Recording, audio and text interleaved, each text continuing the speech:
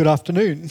I am obviously not Pete. As Steve mentioned, he is unwell today, so this has been a last-minute call-up. If you'd like to join me in prayer. Heavenly Father, today all over the country and all over the world, people will remember you and what your son did. They will remember what that means. Some will be challenged, some will be confused, but hopefully most of those who are worshipping will be joyed. I pray that we remember that we are filled with joy and hope at what your son's sacrifice means for us.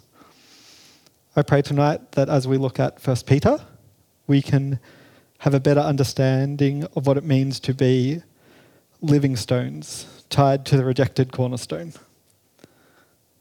I pray that you are at work through this message. In your name, amen. Thankfully, I had a handful of 1 Peter sermons prepared. This is the last one that I have prepared, so hopefully Pete's well next week. I will give a brief summary because the sermons have been spread out over a few months of what has gone on earlier in 1 Peter. First, Peter has established that he's worth listening to in chapter 1, verses 1 and 2. Essentially says, hey, I'm an apostle, I know what I'm talking about, please listen to what I say next. Then he says something amazing. We have an inheritance that can encourage us through any current suffering. And that's in verses 2 to 12 of chapter 1. And then this inheritance that is guaranteed, that should fill us with joy and hope, should change our behaviour. And that's the rest of chapter 1. And that leads us to today, chapter 2, the first half of chapter 2. And I will just quickly note that chapter 1 ends with a quote from Isaiah chapter 40. People are like grass, and all their glory is like flowers of the field. The grass withers, and the flowers fall, but the word of the Lord endures forever. And it's this quote, this ending of chapter 1 and reference to Isaiah chapter 40, that we need to have in mind because we start the chapter with a classic New Testament epistle word, therefore. Therefore, rid yourselves of all malice, all deceit, hypocrisy, envy, and slander of every kind. An interpretation of this verse is simple because by yourselves you wither and fall away. Align yourselves with the Lord. Do as he says. Put away malice, deceit, hypocrisy, envy, and slander. Simple instruction, hard to do, like a lot of instructions. And then we move on to verse 2. When Peter is encouraging Christians to crave the pure spiritual milk like newborn infants, it's not about immaturity. You may have heard and have it somewhere in the back of your head that elsewhere in the Bible there is this talk about you're so immature, you can only handle the milk, you're not up to the meat. This is not the same kind of reference. Paul is writing to a church who is struggling with some self-aggrandizing, that they can only handle the nice parts of the gospel and are not changing their behaviour. Peter here is saying, you are like babies. You are dependent on this message. There are some similarities, but I just want to clear up that it's not a criticism in the same way that Paul uses it in 1 Corinthians. And I don't know if you know much about newborn babies, but I can suggest you don't need to know much that they can't do much for themselves. They need to be fed, carried, clothed, loved, kept alive by the people caring for them. Likewise, we Christians are wholly dependent on the Lord.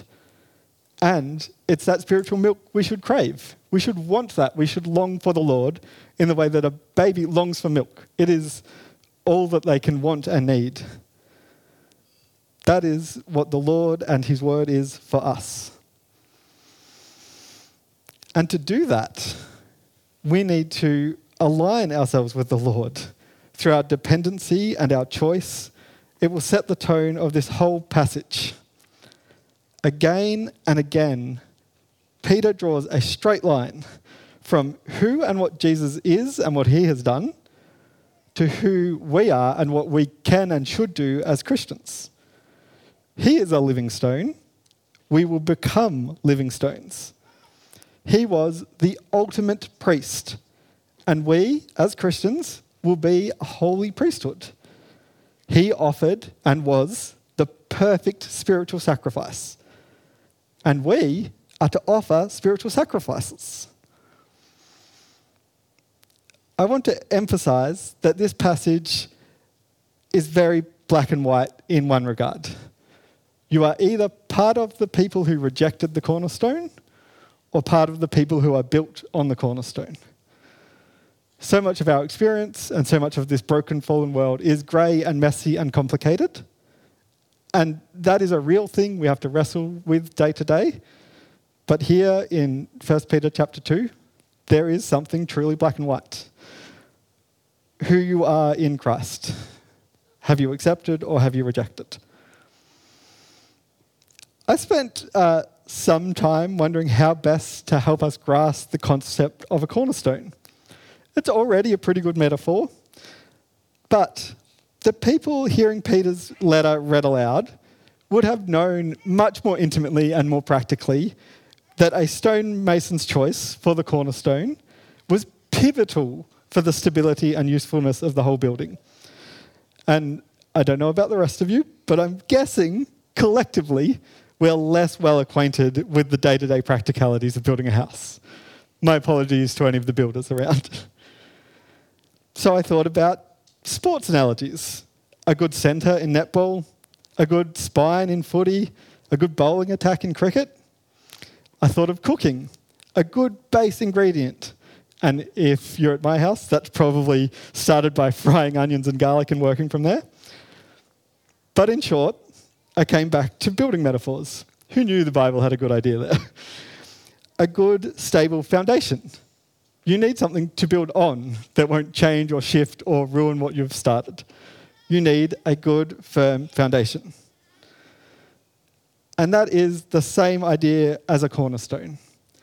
We sung today about the cornerstone, and we heard Steve read from an earlier part of the Bible, can't remember where, that it is the plumb line. It will set our understanding of righteousness and faithfulness. And that is the same idea. Jesus will be and is that cornerstone. The people of Jesus' time, by and large, rejected him. They crucified him and proclaimed him wrong.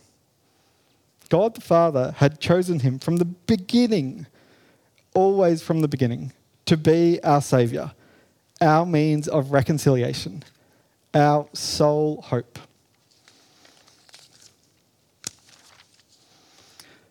We, the church, are built on Jesus. We can and do only exist by his sacrifice for us in our place. And that is incredibly liberating, joyous and delightful. But it is also humbling and challenging and radically different to what humans in general want. I don't want to be told I'm sinful, that I need help. Bethany today joked that, of course we can't ask people for help when we're looking at the map. We need to look it up ourselves. And she's right. I don't like asking for help. I like being self-dependent. I like being self-reliant. But I can't save myself. And before I became a Christian, it was offensive. I didn't like being told that I was a sinner. It's part of the reason that I was a militant atheist. I wanted to fight against it, rage against this idea that I was at fault, that I couldn't fix the problem. And yet, the Bible knows that that is how we respond. If you've still got your Bibles open, it's here in verse 8. A stone that causes people to stumble and a rock that makes them fall. It is hard acknowledging that Jesus was right, that we need him, that we are at fault and we need saving. But there are our options. Reject him, stumble and fall, or accept him and be built on him. As Christians, Jesus is precious to us because he is that cornerstone. We are built on him and in him and through him. It can give us hope and change the way we live, but it boils down to that simple choice. Peter then says, if you believe this, if you are Christians, if you are part of this chosen royal priesthood, part of this holy nation, part of God's special possession, then act in a way that other people will be interested, that will want to come, that whatever they accuse you of, it will not be bad behaviour. They may say you're crazy. They may say you're offensive for saying they are sinners needing of saving. But you should act in a way that makes them go, at the very least, they're morally good. It is difficult to present people with the fact that they are sinners in need of saving without them thinking you are morally wrong. But it is what we are called to do. In verse 12, live such good lives among the pagans that though they accuse you of doing wrong, they may see your good deeds and glorify God on the day he visits us. I cannot and couldn't even imagine prescribing how exactly to behave or what to say or what to do to make that true. But I do implore you to meditate on that, to meditate on these instructions, that as Christians, we need to live in a way that even though we are accused of doing wrong, they will see our good deeds. Do things that make people say Christians do good. I will finish by saying we are tied to and identified with Jesus. And this is wonderful. And it means we should live like he did, to serve sacrificially, willing to obey God at all costs. I will pray and then we'll have another song. Heavenly Father, you call us to a holiness that we cannot achieve on our own. You tell us that on our own we are sinful and weak and frail. And that is scary and sad and can be hard to swallow. And yet, you provide the soothing balm that is Jesus. You provide the answer, the salvation. I pray that that changes us, gives us hope, and makes us live for your glory. In your name, amen.